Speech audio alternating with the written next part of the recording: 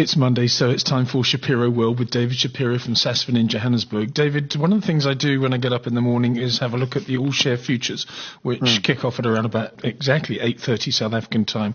And I remember probably about 6 or 7 weeks ago thinking, wait a second, we're getting very close to a 52-week low on these things now, 44,400, 44,500, I think it was. And I'm looking at my screen now as we pre-record this interview a couple of hours to go, or rather an hour to go to the close of the JSE. And they're 48,000. They're 4,000 points above that level, which is close to 10%. Suddenly and quietly, we have recovered, and maybe there's some reason behind that. I don't know. Can you find any? You know what, Lindsay? It's not out of line with the rest of the market, the rest of the world. The U.S. markets have done the same. I think the low in U.S. markets was around about 24th of December, and from that date they're up about 12-13%. As you mentioned, in South Africa, it was December the 10th, and from that point we've clawed back what is close to 10%, 7-8%. A lot has to do with the, with global markets. So we've had a big turnaround in Naspers, things improving there. The Chinese-U.S. trade relationships, finding, some kind of support, and that turned Naspers around. And other international stocks have also stabilized or steadied with their markets. The worry in our market is, where to next? I think there are quite a few we've got to, let's put it this way. We've got to split our market into three different areas. You've got the commodity markets, you've got the, local equities, and then you've got the international equities. And all three of those, kind of act differently. And, on the commodity market side, they look attractive. Analysts have come out quite supportive of the diversified miners. And yet when you look below that, there's still concerns about where commodity prices will go with China. Iron ore remains the worry. Precious metals, I think generally analysts are nervous. So to commit yourself now, and let's try and read oil. Where do we read oil? So that's one area, that you have to decide upon. On the local side is a big concern, and I'm talking about, Lindsay, we came out with you saw the results that came out of Woolworths, out of Mr. Price, retail sales. That's a big worry because that exposes deep concerns about the health of the consumer. And then over and above that, we've got our own local problems, whether or not our tax collection's up, we've got a budget coming, we've got an election coming, and so on. And then you've got the internationals, and they seem to be doing a lot better. Naspers has picked up, Richemont's steady, Mondi has seemed to be okay, AB InBev and British American Tobacco again stabilizing. When I say stabilizing after massive fall. So we've got to decide on three different areas of the market. There might be more when you look at when you look at our market. And to be fair, I can't make up my mind on any of them. I've got no strong views on any of them. It seems to me as though it's not a dead cat bounce, but it's almost as though it's just a relief rally. People were fatigued after a really, really bad December in the United States of America.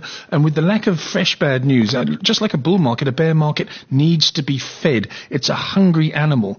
And there was just no more bad news. There was no more Trump stupidity. I mean, there's stupidity every day, but you get desensitized to it. There was no more trade war stuff. There was no more interest rate talk. So everyone said, well, I've got all this money that I got out when I sold, and then let me just buy it again. That's the feeling I get. That's exactly the right feeling. What took us down last year, were worries about the Fed, were worries about Chinese talk, were all those concerns. And somehow we seem to, I wouldn't say address them, but the fear of those bringing the market down have kind of diminished, and that's brought some confidence in. Also, we've had some fairly good corporate results coming through. They're reasonable. They're not great. They're not, I don't think we're going to see what we saw last year, largely because that was,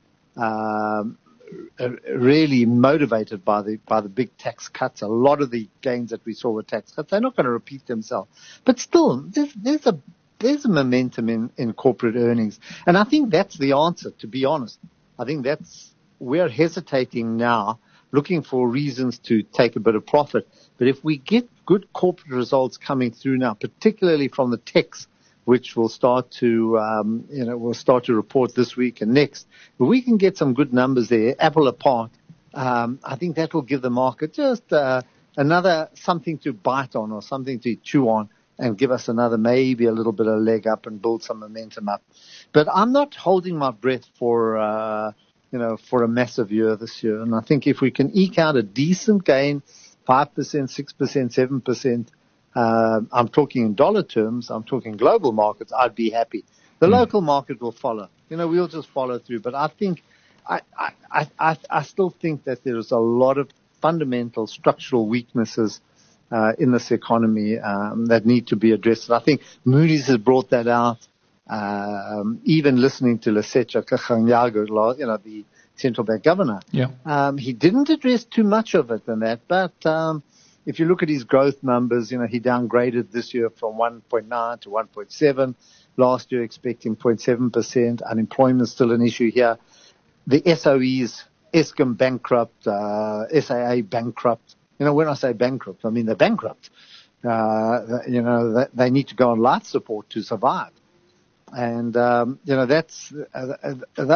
are the worries. So, there's also a worry. There's also a worry in the high street. And when I say the high street, I mean in the consumption area of the South African economy, which, let's face it, is 2/3 of the South African economy. I spoke to somebody who's been trying to sell his house for 18 months in Johannesburg. And this is the only thing that is holding him back. He said that the Johannesburg area, and you know about this and you'll tell me your story, but listen to mine first. The Johannesburg area is being drained by people either leaving the country or going to Cape Town. He's had one cheeky offer in 18 months. In 18 months. He's saying houses that were on the market for 8 million are going for 2.5 to 3.5 million. And stories like this. And I just suddenly thought, that's the most extraordinary destruction of wealth. And also when you see the retailers' results from last week, you say, well, this is stuff you do every day. You go and buy stuff. But a big capital depreciation like a house is very disturbing. No, I think you're spot on there. I think that is a worry. And people are scared to sell it, because if you sell one house in the neighborhood like that, the whole neighborhood goes down. And it's almost it's a big concern. I'm a runner, and I run slowly nowadays, so I can actually reflect on what's happening around me and take it in. And I'm absolutely staggered, because I run through this Joburg northern suburbs, the wealthy suburbs. And there are a number of houses that are on for sale. You just see the for sale signs there, and they've been there for a long time. So when you said your friend, if it's in the 8 million rand category, I think that's the most dangerous. That and upwards. Yes. I would say I think that's dangerous. You're not going to get those numbers. I think a lot of the wealth that was created through BEE, I think, has dried up. And those people, in that area, who were getting money every month or every year and making big money and buying big cars and buying the sports cars, I think that area of the market has also dried up.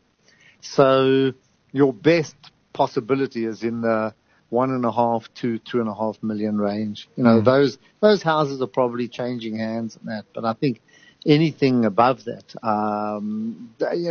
just don't hold out don't hold out optimism that you're going to get the kind of price that you would have got a few years ago. On the positive side, David, what I hear is that the household balance sheet in South Africa, it's not robust, but it's better than it was. So people have got money, but they're not confident enough to go out and spend it yet, with elections coming up, etc. The same thing with corporates. I keep on hearing how much money corporates have got in order to splash out once times get better and once there's some sort of policy affirmation from the powers that be up above. So maybe if things suddenly go well and there's an orderly election process and everyone's happy and there's a few policies put in place that people like, everyone says, right, I'm going to start spending now. Maybe I'll go out there and buy a car or buy a house or put a cheeky bid in for a house, and corporates may go on the acquisition trail again. Any chance of that on the optimistic front? I think that is the optimistic view. I'm not sure that there's a good chance of that happening. I think that, I judge it from the money that we see here. And we recycle money. The people that come to us are not clients who've suddenly got a couple of million bonus or something like that, or even a bonus. Most of the clients that come to us are coming from some other place, or alternatively, they've inherited money. Their parents have died, or so on, or something sad like that. That's how we're building up our base. We're not building up our base on people with lots of money coming here. And that's a sign, that's a sign that people are a little stretched. And but if there's optimism, we saw it with Ramaphosa. My view, what put me back were some of the revelations now to the Commission on state capture. Yes. I think that. And whether or not this chap who was testifying, Mr. Agrizi or whoever, yes, was very grand in his testimonies and perhaps exaggerated, there's an element of truth. Are you worried about the fact that there's an allegation that the Ramaphosa campaign received 500,000 rand and his campaign managers didn't alert him to the fact that it was coming from what was a fairly whiffy sort of operation? In other words, there was a slight hint of a scandal around that particular organisation. But if you look at the number of people that he's named, that were named, okay, I'm sure they might be able to defend themselves. But all it's doing is pointing to on top of the Guptas, it just points to a government or an administration that didn't have a moral compass, that has been too easily swayed with money, that weren't there for the good of the country, were there for the good of themselves. And I think it's going to be very difficult to turn that around, and that's what needs to be turned around to get credibility going. I think people are just walking around at the moment very, very down with all these revelations. And also, when you get those kind of issues, what happens is you choose not to ask where it came from, and that way you protect yourself. If you suddenly see money flowing in and say, well, listen, I'm not going to ask where it came from just in case it raises questions, there's a certain guilt around that as well. So in many cases, that's what worries me. If your children are suddenly driving fancy cars or something like that, and or living in fancy houses, and you know what kind of job they do, maybe you choose not to ask where it came from. That's your fault. Then obviously. So if you know what I'm getting at, it's a worry, and we need to clean this place up before we get the kind of confidence that you're talking about, and it hasn't happened. So I don't know what the next step is. Also, and that will bring the confidence. Those are the issues that will bring the confidence. But also, we're not a law-abiding country. We drive how we want to. We stop if we feel like it. We don't stop if we don't feel like it. Whatever we do. I saw a tweet this morning that just shows the brazenness of two chaps, I think, in the Edenvale area that smashed and grabbed a car. And didn't even bother running away because no one's going to stop to accuse them or call the police or anybody. They just stood where they are and waited for the next car. And that's the ridiculous. Kind of brazenness of the crime. You know what I mean? You leave your window open, they grab, and they don't even run away because the traffic keeps flowing and no one wants to get involved. No one wants to stop them. So instead of reporting them or addressing them, what do? You roll up your window and say, thank God it wasn't me. Stupid people for leaving their window open or for leaving a bag on the front seat. That's where we are. Yeah, where we are as well is I'm trying to find the quote that I was looking for. It's in the Daily Maverick, and Stephen Crotus, who I used to work with at 702, has written an excellent article about it, and it's actually a little bit sad in a way. I've got a quote now from ANC Secretary General Kgalema Motlanthe said before the Polokwane conference in 2007, he famously said this, the rot, he says, is across the board. This is in 2007, before we realised about state capture and exactly how deep all this corruption went. He said the rot is across the board. It's not confined to any level or any area of the country. Almost every single project is conceived because it offers opportunities for certain people to make money. This is going to take years to come out, David. It's scary. It's exactly that. And what happens is if you're in a position of authority in the government and you know that you have got the authority to issue a contract or award a contract, of course, to somebody who's going to benefit because they've got a company, the first question you ask, well, what's in it for me? And you will only award it where there's going to be some benefit that flows back to you. And that seems to be the culture that's in. You know that even the cops during the December period, none of the cops wanted to go on leave because for them it was payday. They could stop you driving out of Melrose Arch or Sandton City, etc. And even if you hadn't had a drink, they could threaten, well, we're going to test you. And if you were in a fancy car and looked like had money, they would take you on a ride. They would take you on a ride where just to extract something from you, threatening you with 2 days or 2 nights in. So what are you saying? They're going to try and take you to an ATM machine or ask you for a bribe? Well, something like that. They were just brazen about it. They didn't even defend themselves. As they stopped you, they would say they would give you the price. And I mean, sad as it is, it never happened to me, and I would certainly not even try and drink and drive and, would test them. But what would you do, David? I'm not asking for your moral compass here. What would you do if they said, listen, we can fabricate these charges against you. You're an upstanding pillar of the financial services and Jewish community. Would you give them R1,000? Well, absolutely. Because of trying to get out of it. To try and make a moral stand. So suddenly they put you in a jail cell and that before anybody even comes to see you, it's a day or a few hours gone. Yeah. That's the system. You've got to find somebody who's honest enough to actually say, you can't do that. So you've got no rights. It was as blazing as that over the Christmas period. And I know people here who've been there, who went through that and who were too scared. They might have had a beer kind of in the morning or something like that, and they were dead scared in case it did show up or the instruments were rigged. Yeah. So you get into that fear factor where you say, oh my God, it's much easier to give you something, a few $100 than to go through this process. It's much easier than trying to take a moral stand. Yes. Just let me go home, Yeah, quite right. Okay, let's move on to, are you doing anything in the market at the moment before we get on to the important point of football? Anything you've done since we last spoke? Look, globally, yes, we're picking up some stocks, and even locally as well. What's interesting, and I haven't made up my mind yet, Lindsay, some of the property stocks, big property stocks, Growth Point, Redefine now, are the yields are starting to exceed the long bond rate, which we haven't seen for a long time. Okay. And that's an interesting development.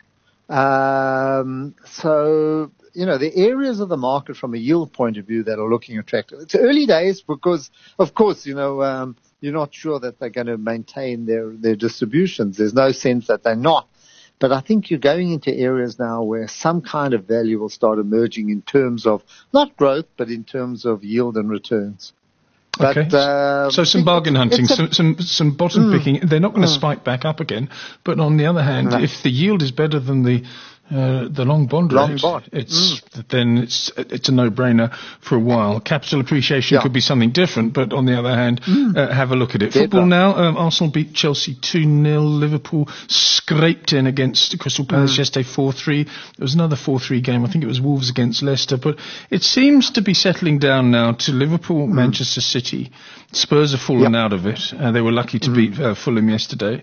And then Manchester United just sort of coming back. I'm still not convinced about them, but they've bounced back nicely after the Mourinho disaster. Well, let's see what happens Friday night. It's Arsenal, Man United. Cup game. an important test for both companies, because Arsenal sometimes they show these, they showed spirit against Spurs. Remember, they beat them 2-0 against Chelsea and that. Yeah. In other games, they failed. So, and I think now it's also going to be a test against, for Man United. But Man United looks solid enough. Huh? They're okay. You know what I mean? There seems to be a different spirit there. But the one that just seems to fade away is Chelsea. They're and rubbish. I think also Liverpool looking a bit stretched. I don't think they've got the squad that the Man City has. And I was just watching Man City and that. I mean, when you see the number of players that they have, they bring on Silva, in the 80th minute, to give him a run. I said, oh my God, yeah. Those are the kind of reserves they've got. Bernardo, all of these kind of chaps, wonderful squad. I have. David, thank you very much for your time, as always. Okay. That was David Shapiro. That was Shapiroworld. David is from Sassfin in Johannesburg, and the show will be back same time next week.